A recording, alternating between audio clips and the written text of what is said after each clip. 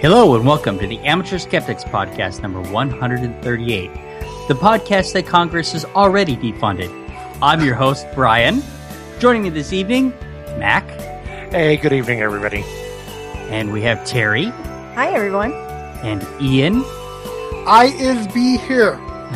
And we have the dumbass himself. No one laughs at a master of black foo. Nice. How's everybody doing? Great. Doing all right. Pretty good. Yeah, doing all right. All right. I'm coming to you via Texas again. Go, what's the Texas team? Longhorns? Go Hook 'em The Horns. Texans. Hook 'em Horns. No, the Texans, the Dallas Cowboys, and the Astros. So we have... the Texas Earthlings. Oh, yeah, that's true. Yes, from Scott Ziegler's. Yes. Absolutely. From the rookie. Yep. I'm always willing to throw a Scott Ziegler reference in there. Yeah, absolutely. This is our Via Howard show. So who's Howard? I guess I'll explain that. Yeah, Howard please. is my father. And he's basically anytime we put up a podcast, one of the ways we know the podcast is out, because Brian doesn't necessarily tell us, is my dad will suddenly start emailing us various links, comments about stuff, things like that. So, after all this time, we decided to look through the links he's given us over the years and just pick some of our favorite ones and talk about the stuff he sent us. We've used his links in the past, but, this is a podcast with nothing but his links. Okay, Ian, so since Howard is so mysterious and reclusive, I thought I would give us the opportunity to address some of the rumors about him. Okay. Is he a germaphobe with 12-inch toenails? I'd have to say no on that, although admittedly I haven't seen his feet in a while, but they still fit in shoes, so I'm going to go with no. Okay, so no on the 12-inch toenails. Did he once lock himself in a movie theater for 4 months living on chocolate bars and chicken? Well, he's not a fan of chocolate, and since he's never vanished since I've known him for 4 months, I'm going to assume a no on that one as well. Okay, it is possible with those first two that I've got the wrong recluse named Howard. So, yeah. What about when he drives a car off the lot, its price increases in value? Don't I wish? No, sorry. Okay, what about he is fluent in all languages, including 3 that only he speaks? The first part, no. The 3 that only he speaks, that could be possible. Okay, did he once win a staring contest with his own reflection? That wouldn't surprise me at all. How do you know when you've won? He knows, Terry. He He would. knows. I think the mirror cracks. All right, so Yeah, is it true that no less than 25 Mexican folk songs have been written about his beard? Couldn't tell you that. He did live in Mexico when he was a kid, but I don't think he had a beard back then. So, I don't know how well he's known in Mexico right now. All right. What about the fact that he never wears a watch because time is always on his side? I think he'd disagree with that greatly. I'm pretty sure he could use more time. Okay. And if opportunity knocks and he's not home, opportunity waits? I've never ran into opportunity when I go to visit him, so... And I've been at his place a few times when he's not home, so maybe opportunity just wasn't knocking, so... Can't confirm nor deny that one. All right. And he has inside jokes with people he's never met. Yes, absolutely. Yeah. Podcast. That is true. That is And true. the last of these was an allusion to the fact that Howard is the most interesting man in the world. All right. I'm surprised you didn't ask, you didn't want to confirm or deny that he had feathers and a beak. Now we need to get people to make Mexican folk songs about his beard so that at least one of these can be true. As long as we don't have to sing it, I think we're in good shape. Yeah, we might be And okay. Brian, I know he has feathers and a beak. They're on a bird riding on his shoulder. Okay. Yep. And that would be Ziggy. Ziggy is the name of the bird. All right. Well, good. So I assume that we've cleared every possible myth up about Howard now? No, not every possible myth. Listeners, write in Just and the most ask us about prevalent how. ones. Oh, jeez. All right. Well, good. Do we have anything else that we need to go over here? I'm done. Okay. I do think Howard needs his own address at amateurskeptics.com. Gosh, no kidding. Yeah. That way he can be sending mail to himself. Yeah, that'd be good. Can you imagine how much more mail we'd get? The narcissism involved. All right, well, then it's time for the masturbation moment. The Amateur Skeptics present Ian's Masturbation Moment, brought to you by the Dumbass Media Empire. The Dumbass Media Empire, bringing you content that touches people while they touch themselves. And this time we're definitely straight out talking about masturbation. So, Which, yeah, that's an odd occurrence. Our masturbation moment is not always focused on masturbation. No, with anything about sex, we kind of throw right in there. Yeah. Yeah. But this article is definitely masturbation. It is. The article itself is from Alternet. The title is Last Chance. Masturbation Month is ending. All the ways self-love is good for you. It's a pretty good article talking about the actual benefits of masturbation. Okay, well, tell me more. All right. So the number one benefit, it helps you get acquainted with your own orgasms. Okay. Basically the idea is, you masturbate, you figure your own body out, you figure out what turns you on, what touching does, and that'll help you, the idea is, from that you can, get yourself off, but it also help you with a partner. Knowing what gets you off can help you guide your partner to, what's going to feel best and make the sexual experience, as good as it can be. And that's one of the things I keep advocating. One of the main things is that if you know how to give yourself an orgasm, it's just going to be easier for you to show somebody else how to give you one. Right. So, that, but if you're sort of new at it, you could, it could help you just get more comfortable with the process. Sure. Yeah, I guess that okay. I think actually that's covered later in this article too. Oh, sorry. All right. That's okay. All right. So the number 2 is it helps layer the sexual experience. And, basically it talks about variety. You said layer. Oh. But it talks about kind of the variety of, different things getting you off. In this, more or less referring to females than males, but, men themselves can use toys. But it talks about using hands, relying on toys, finding, different things that you're good at and getting comfortable with, with experimenting, basically. There is no lack of great, masturbation toys. I mean, they're all, I'm told. Okay. But, sex begets, the sexologist, Kat Van Kirk, apparently, I was quoted saying, sex begets sex. The more often a woman is sexually aroused, even by herself, the more likely she is to not only want more sex with a partner, but also be more orgasmic when she does it. Now, so there you go, Terry. I'm curious. Is sexology a branch of science you can get a degree in? You know what? I've wasted my life. A clinical sexologist. It doesn't sound like a bad career. Okay, next. It can work as a sleep aid. Yeah, well, there's no doubt. I mean, yeah. Especially when I'm traveling, man. Sex, getting off does relieve stress. It does relax you. It does make you feel more comfortable. Which is why we don't advocate doing that while driving. That's not a great idea. No. Banging one out at the end of a stressful day, it's definitely a way to help you relax. Banging one out at the end of a non-stressful day, too. Yeah. In fact, just bang one out for the hell of it. That's right. So what we're asking is all the listeners to stop what they're doing. Okay, pause the podcast. Yeah, pause the podcast. Find something to get yourselves aroused. Bang one out real quick and listen to the rest of this podcast nice and relaxed. Yeah, you're kind of assuming that they're not getting off to the sounds of our voices. Hey. Well, I'm not. None of us are David often. Michael. It's true, yeah. But actually, anytime you're listening to a podcast, you should do that. About 10 minutes in, pause the podcast, get one off, and then come back nice and relaxed and ready to. Cecil. Oh, Cecil. Oh, whoa! Oh, was my mic on just then? That was your outside voice. Cecil, huh? It's Really? Cecil that does it She for you. does that when she's outside, does she? Oh. Okay, so next is it makes being single that much easier.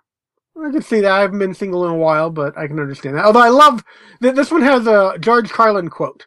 If God had intended us not to masturbate, he would have made our arms shorter. Yeah. Which is why T-Rexes are always portrayed as being pissed off. You know what, though? This is bullshit, because even if I couldn't reach, I would find a way. Well, yeah, dolphins do. Yeah. Dolphins get each other off by blowing bubbles to each other. No. It's not necessarily masturbation, but Actually, no. That's a myth. What dolphins do is they have trained humans to come into the water with them so that they can masturbate on the humans. Orcas will They rub are themselves. they are one of the more intelligent animals on this earth. So they've trained us. They trained us. Orcas will rub Parrots train us themselves all up. the time. Pods of orcas will go rub themselves on the on the smooth rocks of a river bottom in Alaska. That's what scientists think they're doing. Hmm. It's masturbating. Nice. Well, that's how the rocks got smooth.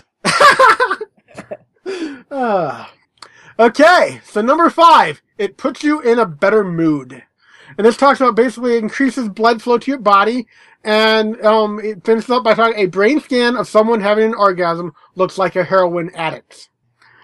So, Yeah, that's one of the things I think that I've heard on Dr. Darryl Ray's podcast. Is he's talked about that as well. Well, anything pleasurable that happens in your brain, it's basically, because that's what drugs do. They stimulate the pleasure centers of your brain. So, of course, pleasurable things that happen to you are going to look similar to the way drugs react. Sure, because it's a huge dopamine hit. So Yeah.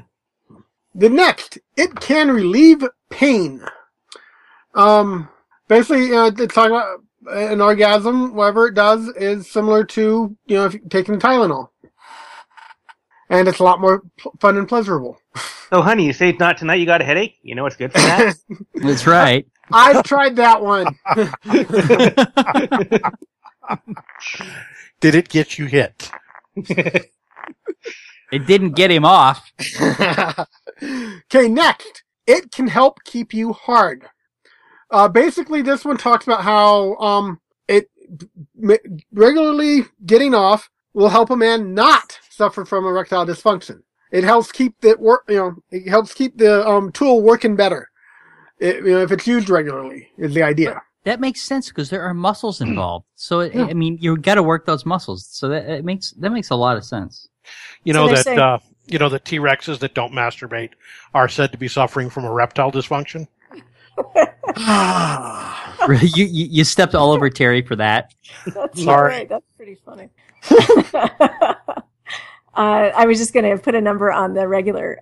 They're saying that you need to do it more than once a week to achieve the benefit of not getting erectile dysfunction, right? Is there anybody here not doing it? Not doing it less than twice a week? Here? Wait, what? No.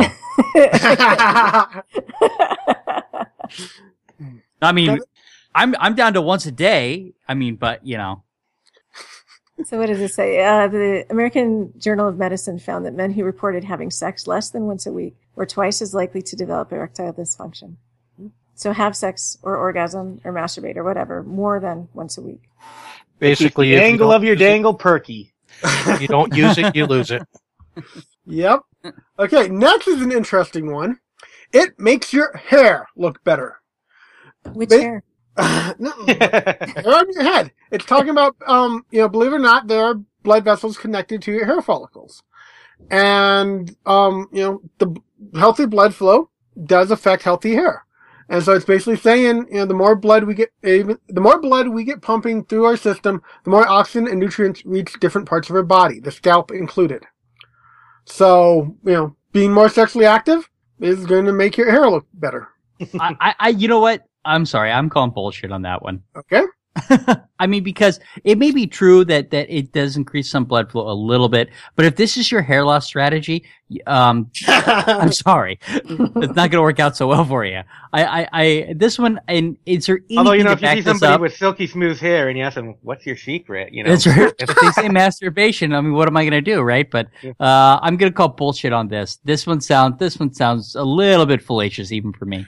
Okay. So, dumbass, you're saying that if somebody has silky smooth hair, they may have been messing with the Zohan? I'm saying if somebody has silky smooth hair, their fingers have been down in their nether region. Okay, number 9. It helps mediate the effects of menopause. Yeah. This was an interesting one. The idea that the vagina, the inside narrows. Yeah, that's what it's saying. The vagina can actually narrow, making intercourse and exams more painful. So basically, by masturbating, you're kind of keeping it a bit more open, a bit more.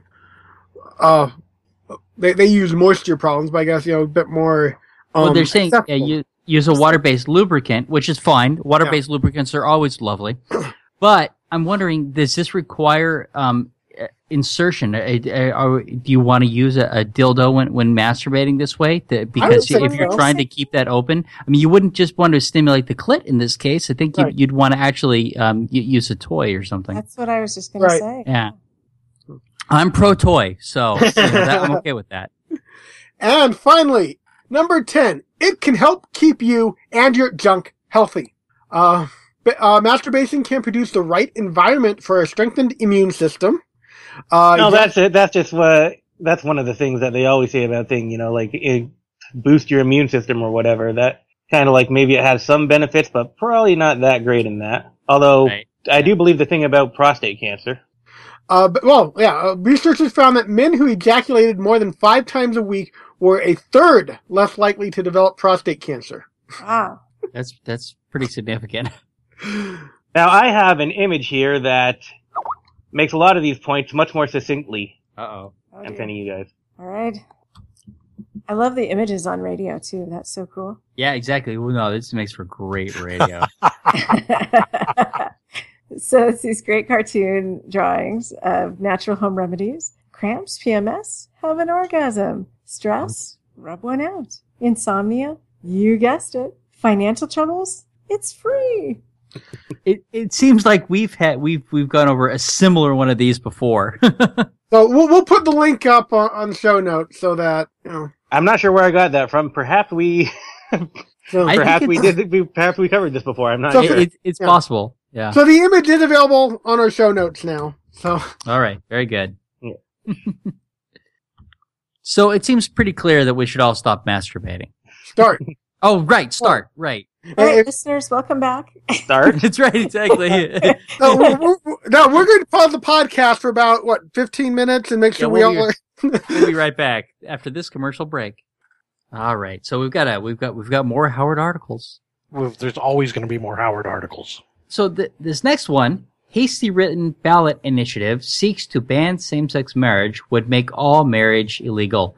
And so this one is a Colorado specific one, but I think Texas did the same thing. Didn't we talk about a law that they passed that basically made all marriage illegal in Texas if it was enacted the way that it was written? Seems like there's a few like that. Yeah, it seems like there's a couple of them. It seems like they're writing these so hastily, and so they write these things out in such a way as to make it sound like. And this one is from Think Progress, and this is about a Colorado initiative so they're trying to get signatures for it. And in the law or in the proposed language for this. There is a piece. Where is it? So it says, the last part of the text reads, and of course they're trying to protect religion is how they phrase this. Any particular religious belief that would prevent marriage from taking place in Colorado. So the idea being that any sort of religious belief that is like, if there's a religion that believes gays shouldn't get married, then gays couldn't get married because it would be against somebody's particular religious belief. The problem is that it goes too far because all these different religions like have different views on all those particular things, and you get to the point. The article gets to the point finally where it's like, by using that language, ultimately that some religion's going to have a problem with everything, and you end up with nobody being able to marry. This is one of those. I think this is one of those arguments to absurdity. Absolutely. And it's a little bit of fear-mongering. And also, I think that they are misquoting this. Women who have had sexual intercourse prior to marriage are also out of luck. That's because Deuteronomy provides that a woman who is not a virgin on her wedding night shall be brought to the door of her father's house, and there the men of the town shall stone her to death. I think the correct quote is, and this is appropriate to Colorado, that she shall be brought to the door of her father's house and shall be stoned. Okay. So they're going to bring one over and toke one up. Is that what you're saying? That's right. Well, I do know that there are certain religious cults that believe that people shouldn't get married at all. Right. Well, I think that the Bible kind of covers that too. Jesus said that at some point. Listen, I mean, if you got to do it, get married. But otherwise, really, the world's ending. Just follow me. Mm-hmm. So the problem, we're seeing this a lot, though. We're seeing a lot of ballot initiatives after the Supreme Court, made their claim. But the problem is that the Supreme Court made it pretty clear, that is a fundamental right. So even if they enact these laws now, I think that they would not be enforceable. Let me make the point that the guy you're quoting there, Jesus, he hung around with moneylenders, known prostitutes, and fishermen who are inveterate liars. So, so you're saying my source is not a great one? I'm saying that your source is not a great one. And you show me a fisherman who's not a liar, and I'll show you a fisherman who's lying. I just think it's funny. We've seen this in Texas. We're seeing it, and now in Colorado. I mean, of all places. But I think that there are others. I think that there's a bunch of other initiatives like this. It's fear mongering. It's trying to get people who are reading these articles. It's trying to get them afraid. And I have seen this before shared on Facebook, and they're basically trying to create a backlash to overthrow marriage equality and whatnot. They're essentially saying that, well, this is what you've opened the door to, and, soon nobody will be able to get married. This particular piece of legislation it's not well written. No, I agree with you.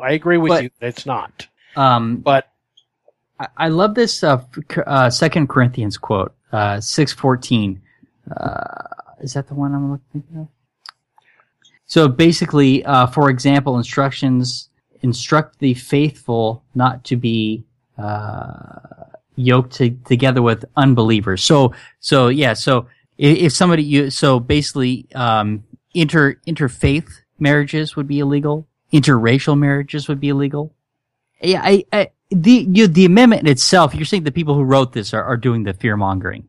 No, I'm saying that the people who took the article and put it together are doing the argument to absurdity. You think that the Think Progress is doing that? I actually do, yes.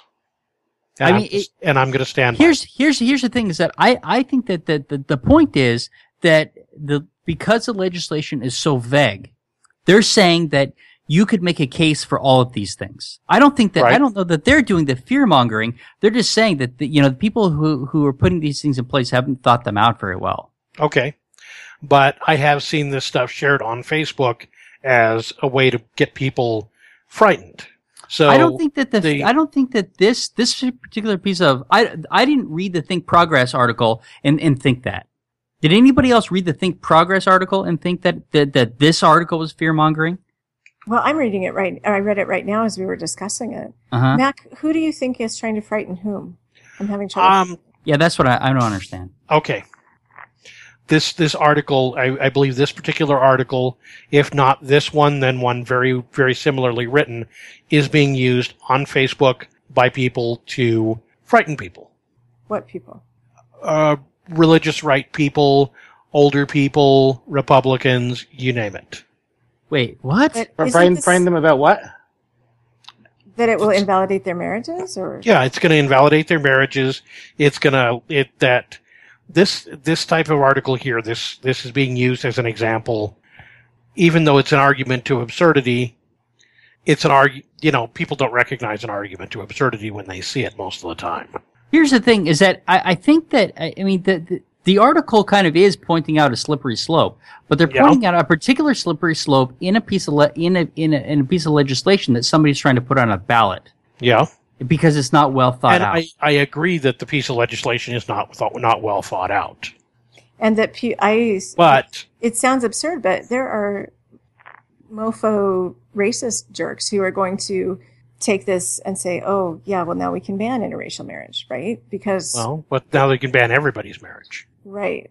Which, by the way, I don't know that it's. I think that's a great idea. I think we should ban everybody's marriage. See, here's one of the problems in here. What they're trying to say. One of the pieces it says in here in the piece of legislation, marriage is recognized as a form of religious expression of the people of Colorado and shall not be abridged through the state's prescribing or recognizing any law that implicitly or explicitly defines a marriage in opposition or agreement with any particular religious belief. None right of which there. makes any sense. Well, I realize that my reading of it is probably not fantastic, but the idea here is that they're claiming marriage as being a religious piece, and they want the state to keep out of it. Well, I wouldn't mind if the state, didn't do anything with marriages whatsoever, as long as people could, get the same benefits. I mean, even without marriage at all. I mean, I think Howard was commenting on this too, like things like hospital visitation rights or whatever. Why can't we have a thing where, if you can set it up, it doesn't even have to be a spouse or family member. If you don't want a family member at all to have visitation rights, but you want to let your best friend have visitation rights, why can't we have an easy way to do that doesn't require, spending a lot of money on lawyers and stuff? I don't have a particular issue with what you're saying. The problem is that it has to be done across the board.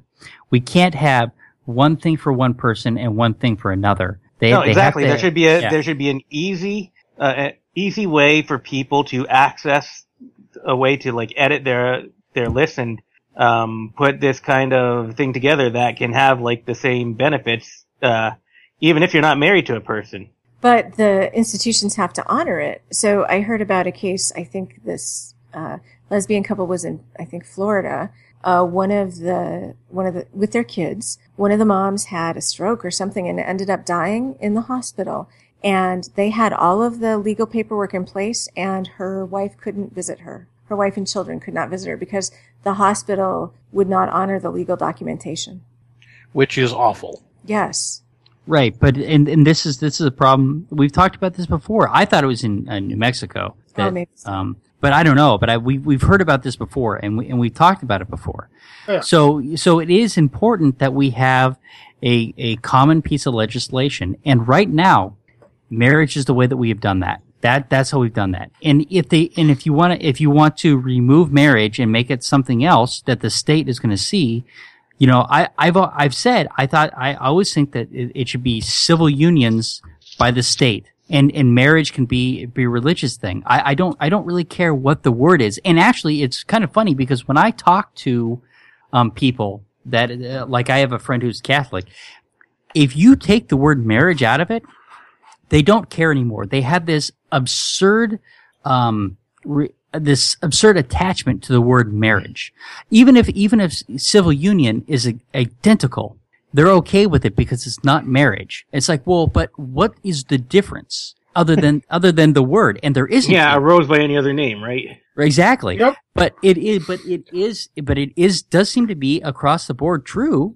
At least in the people that I've talked to and what I've experienced, that as soon as you call it something other than marriage, they go about their business, right? It's marriage that it's this word that they have an attachment to. Well, they're not the only ones, though. That's the weird thing, and I've pointed it out before, that and that's the only thing that they've ever had going for them at all. And it's a weak argument, but it's the only argument that they've really had going for them. All the other ones are just completely debunkable.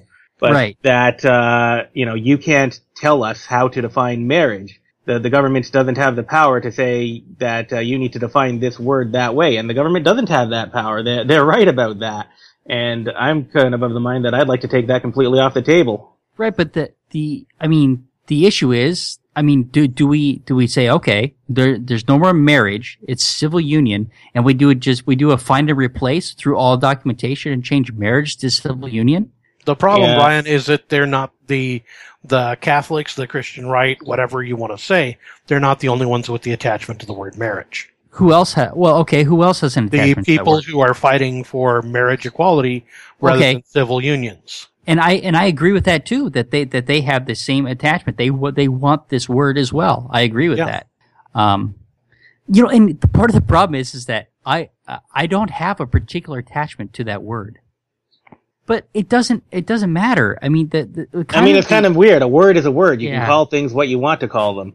Yeah. You can have a civil union and call it a marriage if you want. Right. But at this point, with the way that after what the courts have done, marriage is available to any two people. And that's kind of how I think it should be. Now, this other thing that you guys are talking about, I don't have a particular problem with that. But one of the issues that we have is existing legislation, right? And nobody wants to rewrite the whole book. Yeah, that's a big problem, right? Yeah. And and like I was saying, why do married people get to have all these privileges? We should make it so that non-married people can get certain of these privileges too. Like you can like, yeah, and you can edit a list or something and have it on like some sort of easily accessible thing, and it can be like something that institutions can look up really easily, and it would be like cheap for you to just go in and edit your information on that. Why can't we have that? Why can't you, like, for example, like I was saying, give a friend visitation rights in the hospital, and like take your say your family doesn't have visitation rights for you in the hospital. Yeah, I don't quite understand the whole idea that only family is allowed. Well, I don't get why that is a thing.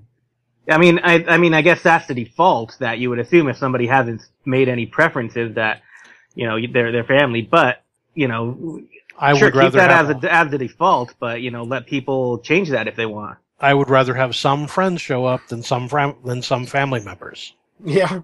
Sure.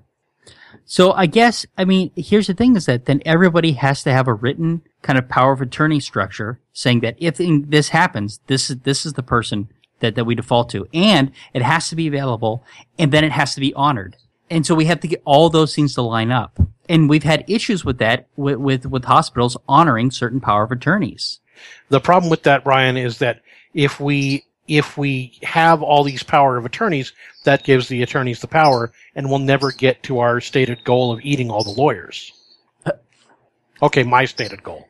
Yeah, your stated goal. Soylent Green is lawyers, Brian. Yeah, so I don't know, but to go back to the idea that this article is fear mongering, I don't see it. And I think that I have seen it used as fear mongering. I agree that's possible. I may be particularly sensitive to it. Maybe because I've been seeing this stuff and I'm sick of it. So well, I can understand that too, right? It's like get over it, it's done, right? Yeah.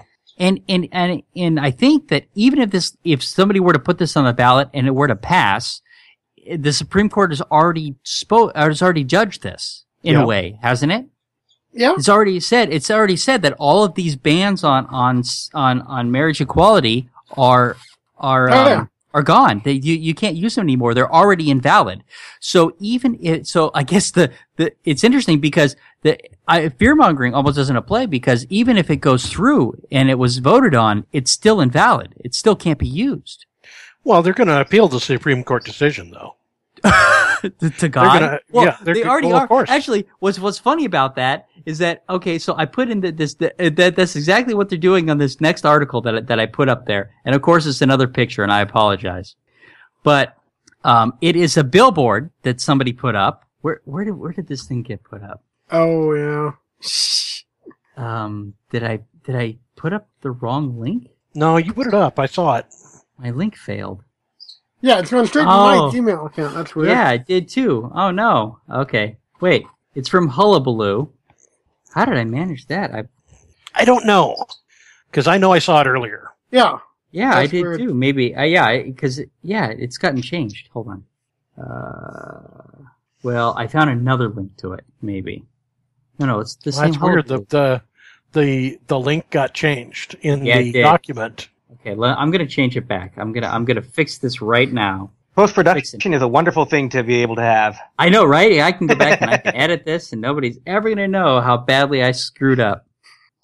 Okay, there it is. I fixed it. It works. Okay, so it's funny you should say that because somebody has put up a billboard that says marriage equals one man, one woman, and then underneath it says, "Please, I need your help with this." God. Oh, so it's God making an appeal to us. Yeah, actually, God put up this billboard. That could be one man, one Scotsman. Right? I'm just saying. I'll tell you what, though, that's a short skirt for a Scotsman.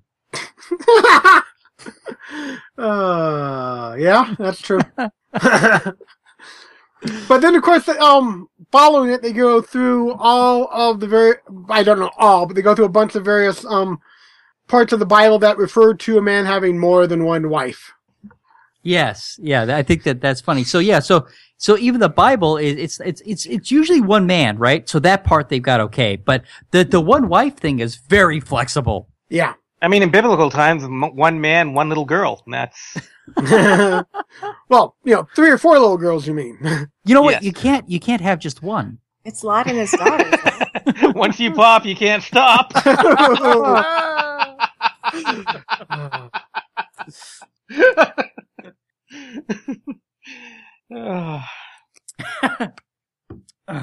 Yeah, so this is interesting. So, yeah, I just thought that, so yeah, so I guess this is, God making an appeal, but I've seen other stuff where people are, asking God to come down and fix this. Yeah. And as usual, their invisible sky daddy is kind of silent on the whole subject. Well, Well, it's they just they should be careful or they'll get the wrong God coming down. Right? Or coming up from the depths. How did God fuck this up so badly in the first place then? Like, Well, it was that's a good question, right? How did he lose control of this so badly? He lost control of it because basically the Bible is mythology. Yeah. Because freedom and because America. That's right. Yeah, so I just, it's so funny to me, these appeals. It's like, I think that God said marriage is one swan and one woman and only for 15, 20 minutes. Or one bull and one woman. We're not going by Zeus. He's the father of the gods. If you discount Kronos. oh God. Well, Cthulhu says one Japanese schoolgirl, one tentacle. And I've never seen just one tentacle. Well, one tentacle per Japanese schoolgirl. It's usually more like 10 per schoolgirl. Yeah. One per orifice and limb. That is why they're called that. If it was just one, they'd be called one-ticles. That's their tentacles. All right. Well, okay. So I don't know. Maybe there's some fear mongering going on there. That's not the way I read it. My reading of that was just that they were pointing out some obscure legislation that people were hastily trying to pass through. Yeah, and I don't think that the article writers intended what the article is being used for. So, well, that's very likely too. That somebody else is using it for fear mongering. I mean, that could be. Yeah. All I thought is when I saw the article, I've seen this before, and oh my God, it was on Facebook. Well, yeah. I don't know. It's just funny. I mean, I guess you could use it that way. Oh my God, they're trying to completely outlaw marriage. Exactly. If this happens, it's like, if it goes through, it'll be just like Texas. Nobody will, just look the other way and nothing will happen. Which really actually should probably be the norm when it comes to Texas. All right, good. It sounds like we can move on. Yep. This is how we are spending billions on on sexual miseducation of American youth. I love that title. Yeah, this is a really long article, so for those of you who are just reading it right now, you're not going to get through it. Not even close.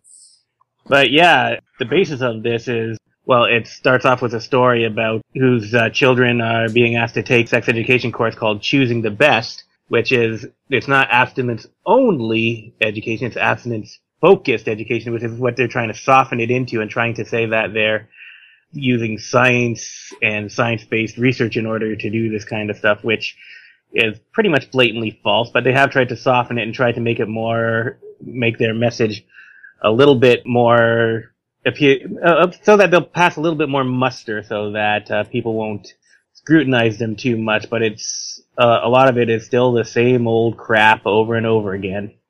Okay, and I can use the Bible to prove that abstinence is not 100% effective. Yes, you can. But to be fair, that would make the offspring female as well. Are you saying Jesus was a girl? I'm saying Jesus is a woman. Yeah, I could get behind she Jesus. She I mean, Jesus. because Jesus. there's no other way for that to work. I mean, I'm sorry. If it's Immaculate Conception, well, the Holy Spirit came upon her. Well, that's true. Holy Ghost money shot knocked her up. So.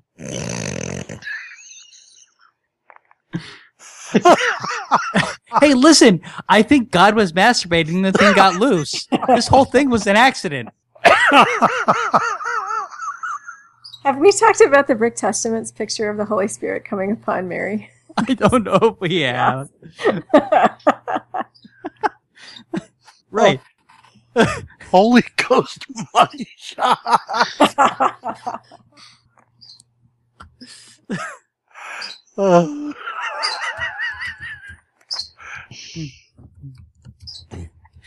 So there are a lot of details in here, like about the organizations that they're affiliated with. There's the American College of Pediatricians, the Medical Institute for Sexual Health, which are both just basically right-wing think tanks, and they're advocating, they're anti-homosexuality and... Wait, that's an oxymoron. Right-wing and think tank? That's not contradictory. No, but here's that's the what thing they is that what this whole thing is, I mean, so as they're talking about how it's a lot of religiously coded language that goes into this, this program the program is essentially a Christian-based, abstinence-only program that they've obfuscated the language to try and make it look like it's not coming out of a religious perspective.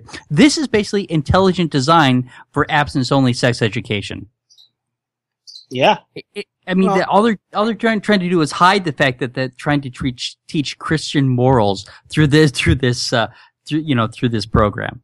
Well, that's the thing, and they've got a lot more details. A lot of it is they're trying to, indoctrinate their kinds of values and how people should think about relationships and stuff. And a lot of it is very cringeworthy. I mean, so there's this. I'll read this to you.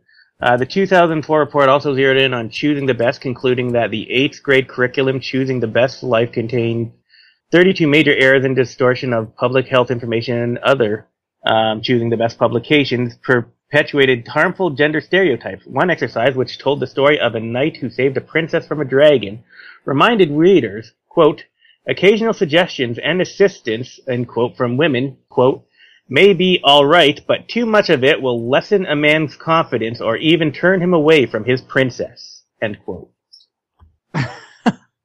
Wow. It's slut-shaming. Yeah.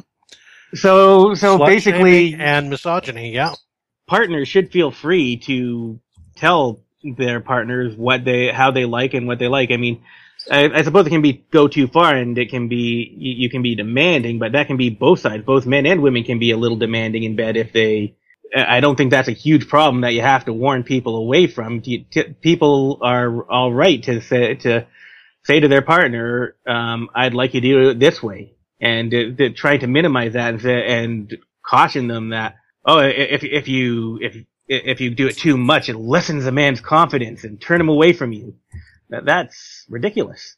It's not demanding if you have people who are actually talking to each other. Or am I wrong? Yeah, no, people should be talking to each other and talking about their sexual preferences and things like that. I mean, suggesting that this is what you need to focus on, that we have to tell people not to, tell young girls that they shouldn't be too demanding in bed, that this is a lesson that we need to teach them. That's very presumptuous, and it's cringeworthy. Well, it's one-sided too, because it's okay for the man to be, demanding, but not the woman. Oh, yeah, it is. I'm sure. So I love this, talking about the American College of Pediatricians. That's one of the sources on this. The organization produces the facts about youth, which outlines the health risks of the homosexual lifestyle and advocates for change therapy for patients seeking to change unwanted homosexuality and develop their heterosexual potential, which is code for beat the gay out of you. Yeah, it's horrible. One of the other things that's scary about this, so they're teaching this abstinence-only sex education, but yet they're not including outlets such as masturbation. Those are outside the scope of the program. Because it's sin, right? Well, I don't know. I mean, once again, yeah, you're right. Because I'm saying that this abstinence-only stuff is coded Christian language. But I was abstinence-focused, not abstinence-only. Well, this is abstinence-focused. Yeah, right. They're claiming, right? Yeah. But then they're going to shame you. Abstinence-focused, Brian, is code for we're going to show you why all the other stuff is bad. Right. But we'll talk about it and why it's bad. Exactly. Yeah, so they're going to shame everything but abstinence only. But then they're not going to tell you, but, we're telling you don't have sex, but, rub one out. No, they're not going to talk about that at all. We're not going to talk about masturbation at all. And then a lot of their thing focuses on trying to make the case that if you don't wait till marriage, there can be negative mental health and emotional consequences for this, like if you're too loose. There are a number, they have quotes, and I'm willing to bet that their quotes are all pretty much just made up, but they've got this one quote from their textbook on here from a girl named Robin saying, "After I had sex the second time, it made me feel horrible. First of all, I didn't enjoy it, and second, I thought, what are you doing to yourself? You know that you can get pregnant and maybe catch an STD. All these thoughts were going through my mind." And then it asks, which emotional consequences is Robin experiencing? See, but I don't doubt that actually that quote is real, because if you're telling somebody how shameful something is and then and they go and do it, yeah, you've already set them up on a guilt cycle. Oh yeah, well that's I don't doubt that it could be real, but I'm guessing that these guys are the type who just make up quotes. They could be. But there's logic to that. We see that with the homosexual community. Your right-wingers love to point out the high suicide rate within the homosexual community. And yet they're the ones that are basically telling the homosexuals how horrible and sinful and, all this negative stuff about them. It's like, well, yeah, you guys are creating that by what you're telling them. So, advocating causation. I think at least they made up some quotes later on, because they go over a couple things. Like on the web page, they have an anonymous teacher saying, "Students loved it. They told me they were dying to get to my class to find out what we were going to be doing that day." So the upshot of this is, if you are young and horny, if you're a young horny boy, don't have premarital sex and don't masturbate, what you should do is seek out a priest instead. Oh my God, I didn't mean that. Oh, I just heard that. Anyway. There's all this business about purity too, which is down below that quote. It just makes me sick. An anonymous teacher said that. I'm sure an anonymous teacher actually said that and the teacher students were dying to get to the class because they really so much loved this program. And there was a spokesperson for Choosing the Best who said, "Students and teachers contact us continuously to tell us what an incredible and positive difference the CTB program has made in their or their students' lives." See, but once again, this is all anecdotes, and whether they're true or not doesn't make a damn bit of difference if the program doesn't work, if it doesn't lower teen pregnancy rates, if it doesn't lower STD rates, if it doesn't make children more have enough information to make decisions for themselves. If these programs don't do any of those things and we can't see a statistical result from them, none of those anecdotes matter. Sarah, every time I had sex, I was giving away a piece of my heart. I was giving away something I could never get back. I didn't know that every time I had sex, I was losing my objectivity. She only thinks that's because that's what they have taught her with this licking the peppermint patty exercise. Well, she started actually. Well, she was it started licking? off- I thought it was just handing it around. Oh. She started off with low self-esteem in the first place, and she got lower self-esteem, and she went through. Well, sure. That's my judgment. Yeah, what about hearing from girls who got good self-esteem from having sex? Hey, I'm actually good at this, and my partner really enjoys what I do. I feel great about having sex. Well, yeah, but they don't count because they're either porn stars or pop stars. Yeah, exactly. So it's weighted to one side, right? I don't. Yeah, think the whole that, experiment of passing a peppermint patty around and see, look how after everybody's handled it, looks how messy it's gotten. You wouldn't want this. This is just like a woman who's been handled around. Just like a woman. To that, you just got to say, "Fuck you." I think Yeah, Charles exactly. Schultz. I think the estate of Charles Schultz should sue. I do think it's interesting though that Terry licked the peppermint patty. Yeah, well, no, I have read that this is an old exercise that these abstinence-focused organizations do, and they'll have kids each lick the peppermint patty, and by like the third kid, nobody wants to lick it anymore, right? Why would you want to lick it after the first one did anyway? Exactly. Well, you can maybe find an unlicked spot. Right, but I mean, here's the thing. Yeah, it's like, but it's not a good allegory for a man or a woman for that matter. No, and it doesn't set kids up to have mutually respectful, open, healthy sex. It sets them up for this horrible guilt and shame. And equating a woman to a peppermint patty, doesn't that objectify the woman? Well, that's kind of the point of the exercise, isn't it? Of course. I mean, that's it's never exactly a man what who's they're doing. equated to a peppermint patty or a chewed piece of chewing gum or anything like that. Yeah, that's yeah. Well, no, these programs don't do that. These programs are designed to shame women. Yeah, they're not shaming men. It's never the girls licking the peppermint patty or spitting in the water or whatever. It's always the boys. Listen, men are basically uncontrollable, and if women are wearing short skirts and they're being provocative, a man cannot help himself. It is up to the woman to keep men from feeling, those desires. Amen. So you're saying that it's a Muslim program? Wait, I'm confused. Why do women have to force me to get a tingly in my dingly? Right. And I'm sorry, but I have been a teenage boy. I vaguely remember being a teenage boy at one point, and you didn't need a short skirt. All you need is the wind blowing in the right direction. I'll tell you what, I'm not a teenager anymore, and that's all I still need. That's because you practice good ejaculation habits. Well, it's probably true, right? I'm what's alone in this hotel room. You know what I'm doing. And you're listening to our podcast, so. I'm not wearing pants. Hey, me neither. Me neither.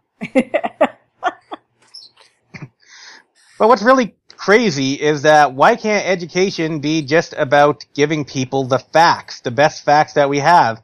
And it's these groups that are pushing themselves on things. They don't care about getting the facts to students. They care about getting their story out. And it's like we should be having the experts deciding these curriculums. It's not about facts. It's about the agenda. And it's about the narrative. True. And shame. It's about shaming. Yeah. No, it all comes down to it. It's about control. Yes. I mean, even aside from any abstinence programs, like aside from anything you might say that, it'll convince kids to have more sex. I would say, well, if the actual facts actually do increase teen pregnancy, that is not an argument not to give them out. I mean, the actual facts don't increase teen pregnancy, they prevent it, but even if that were true, we still want to tell our kids the truth, I think. Well, and here's the thing is that we know statistically that these abstinence-only programs increase teen sex rates. And they get tons of funding. But when a program... The sex rates remain the same, but they increase teen pregnancy rates. Isn't that what I said? No, you said sex rates. I'm sorry. I meant teen pregnancy rates go up. Right. The sex rates probably do say the same, but the teen pregnancy rates go up. And if there's a program that works, they defund it. They don't give funding to programs that actually statistically work, like giving birth control to teenagers. Like, Well, there's an interesting thing on that. There's this organization, Administration for Children and Families, which grants awards grants to abstinence-focused programs. And they've reviewed this and found that this program does not review its grantees' education materials for scientific accuracy, and does not require grantees to either program or to review their own materials for scientific accuracy. Right, because it's made up and the facts don't matter. It's whose line is it anyway for sex education? and talk about fear-mongering. You know, we were talking about fear-mongering earlier. This is total fear-mongering. Well, yeah, this, yeah. Well, yeah, it is. Hey, have we killed this one yet? Well, Brian, I was going to talk about that. If you pass around a dead horse and keep beating it, by about the third time, nobody's going to want to beat it anymore. Right, but to be fair, Terry. Wait, are we talking about beating it to a dead horse? Challenge accepted. Brian, you're willing to mix necromancy with bestiality? I am. Did you mean necrophilia? Necrophilia, yeah. No, he means necromancy. Pretty sure he means necromancy. Oh. Well, that would make sense if you're bringing the horse back to life in order to fuck it. That's what we're gonna do. Well, I still want it warm. Wow. The places we go. Okay, I need to know about anti-breakers. Okay. You know, I loved this article. I loved reading through it because this is one of those arguments to absurdity. Yes, it is. Basically, this is a guy who wrote an article about how he's taking his brakes off his car because he believes that brakes are what causes the accidents. Yeah, so, and to be fair, he backs that up. He does. But the problem is that all the mechanics out there refuse to remove his brakes because they're in the pockets of big brakes, essentially. He didn't quite use big brakes, but that's kind of where he was going. They were only part of the mainstream pro braking community. Exactly. They're paid $49.99 to do brakes pad installations. So what was interesting about this is, so he uses, he specifically cherry picks his facts. So to be outdated facts. So he talks about how the first cars didn't even have brakes and they used downshifting to slow the cars down and stop. Uh-huh. Which, by the way, eats through your clutch very fast. Well, it certainly will, right? But his point is that when they did that, there was less accidents. Yeah. Well, yeah. And one time I was driving in the snow and I lightly tapped my brakes and I completely lost control of the car. Right. My brakes could have easily gotten me killed. Yeah, so he goes through all of these, kind of outdated arguments and stuff like that. So he puts these things together, and it's basically, I mean, to me, I was thinking of like, this is like the perfect kind of like alternative medicine type of deal, Well, homeopathy, they say it doesn't work, but I mean, yeah. Or anti-vax. Anti-vax, right? It's the same kind of thing. This kind of argument that he's putting up here can be used for a lot of different things, right? The misleading facts that he uses to make his point and stuff like that. It's really well done, actually. It's a wonderful tongue-in-cheek piece. Yeah, absolutely. And, I love this down below about the mechanic, when he asked to get the brakes taken off his car, the mechanic accused him of being ignorant. He says, when I was the one who looked up how much rotational torque brakes could put on your rotors. He didn't even know how much torque a rotor can take before being warped.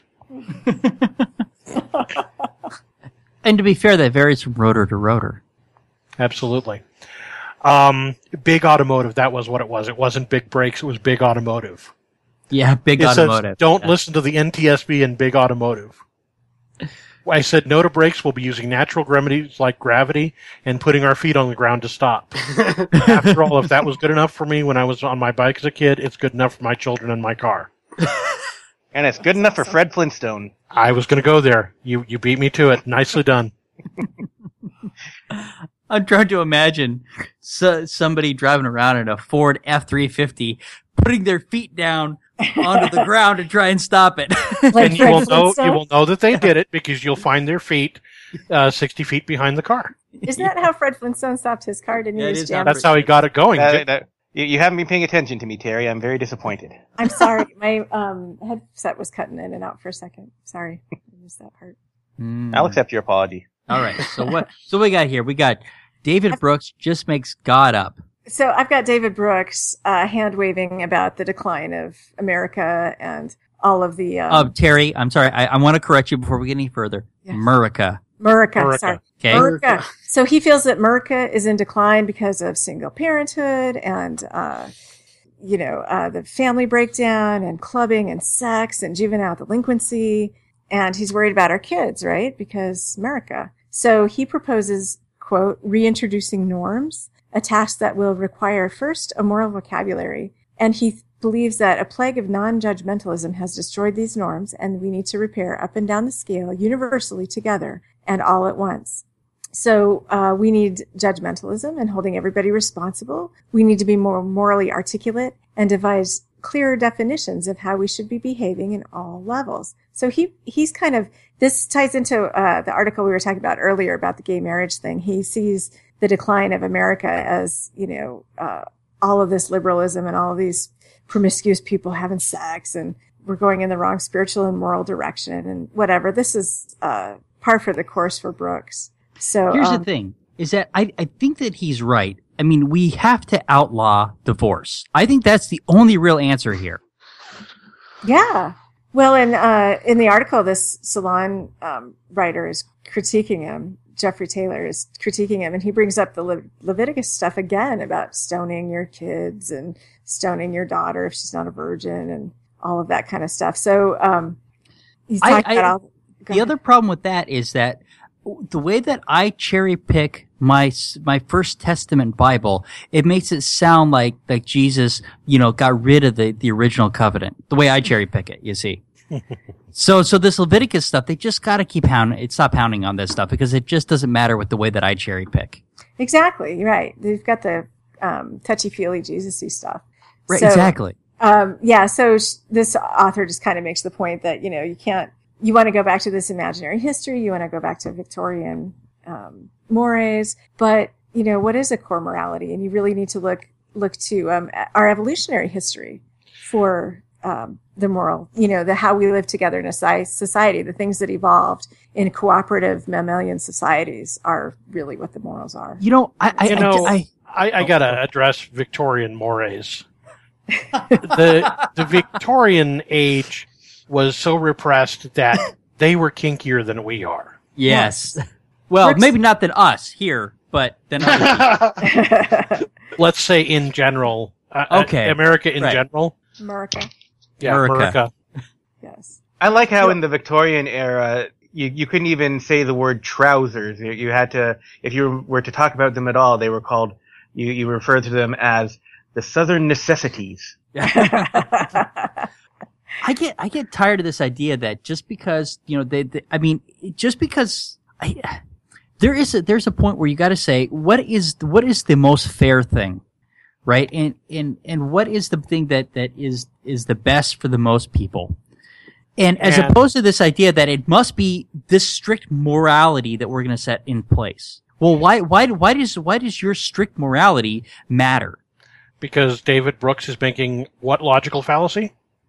Appeal to antiquity? Appeal to antiquity. Yeah. In one, dumbass. Nice. Yeah, that's okay. Yeah, so right. That's just what they're doing. So because everything was better in the past. Exactly. And this idea that everything was better in the past is so fallacious. Things are better now than they ever have been. It's true, because Tyrannosaurus Rexes could not masturbate. I'm going to keep coming back to that. Yeah, apparently. Which is a nice segue. Oh, go ahead. Oh. Yeah, I'm just going to say, we have won a lot of victories for that have brought us to our current sense of moralities, like victories towards equality for black people, towards equality for women, and towards more sexual freedom. And I do believe that is an improvement even if these guys don't. Right, but here's the thing: is that morality should evolve as we evolve with us, right? That we shouldn't be stuck with this archaic form of morality anyway. Well, it does evolve. It's just that people keep on sticking their feet in the mud and trying to hold it back, but it still evolves around them. I mean, even the Mormon Church, they're kind of they backed off on polygamy, they backed off on the black people thing, and they're starting to back off on homosexuality. They'll get there in another decade or two. Right. So, but what I hear you suggesting by suggesting that they're putting their mud in the feet is that maybe we should take the brakes off of their cars. I did picture Fred Flintstone's car when he said that. But anyway, I ruined Terry's segue. So that's okay. No, the next article is related. It's just another thing about the religious right trying to tell other people what to do with their penises and vaginas and getting all worked up about that, and talking about the decline of our country, the decline of America. So this woman proposes a solution, and that is National Days of Prayer. Because, of course, right? Right. Yes. So she has a quote from Corinthians in here about if you, I can't find it right now, but it's basically like if you deviate from this, from the moral strictures of this religion, then God will destroy you. But if you repent, if you just repent, God will lift you up. So yeah, God will punish you if you're bad, like we are. God will lift you up if you repent. So I mean, once again, it's this archaic sense of morality. Mm-hmm. I mean, telling you where I can't put my penis. Don't put it in the light socket. You can't masturbate with the hose from the vacuum. I mean, why not? Here's the quote. It's from Jeremiah. I apologize. Oh. God says, "If I build up your nation and you fall away, I'll destroy you. If I'm going to destroy you and you repent, I will heal your land and rebuild you." So National Day of Prayer is going to solve all of the problems. Yeah, okay. I'm sorry, National Day of Placebo. I thought you said. So, National Day of Pandering. Is that what it is? Yes, it is. That could be it. That is what it is. Placebo, pandering, it all fits. It all fits all into the. It is. It's all P. It's all good in the hood. All right. Actually, this quote from the book of Jeremiah, doesn't God sound a little indecisive? Yeah. Well, if I build up your nation and you fall away, I'll destroy you. But if I'm going to destroy you and repent, well, I guess I'll heal your land and rebuild you. Yeah, he's a flip-flopper, right? God. But once again, with the way that I cherry pick my Bible, Jeremiah doesn't matter. Exactly. Yeah, exactly. All right, what's this last one? Some samples of internet logic. Oh, I love this.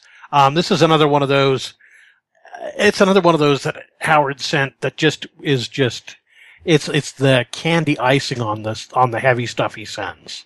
Okay. Scientists are sure they're right, and religious people are sure they're right. Therefore, science is a religion, which is a false syllogism, by the way.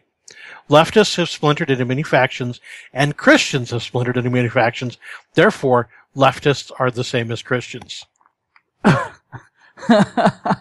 Different historians studying the same event will come to different conclusions. Therefore, there is no such thing as historical truth. Well, you weren't there, so you can't. So how would you know? And besides which, history is always written by the winning side. That's true. And if you're given a choice between printing the fact and printing the legend, print the legend. Oh, absolutely.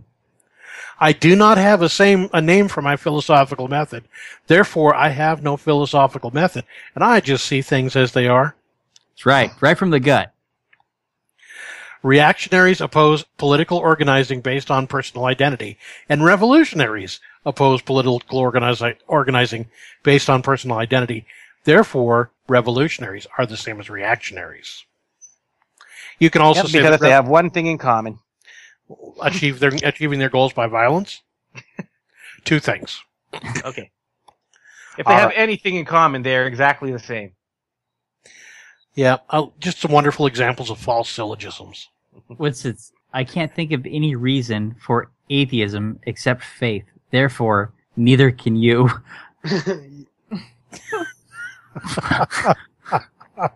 Wow.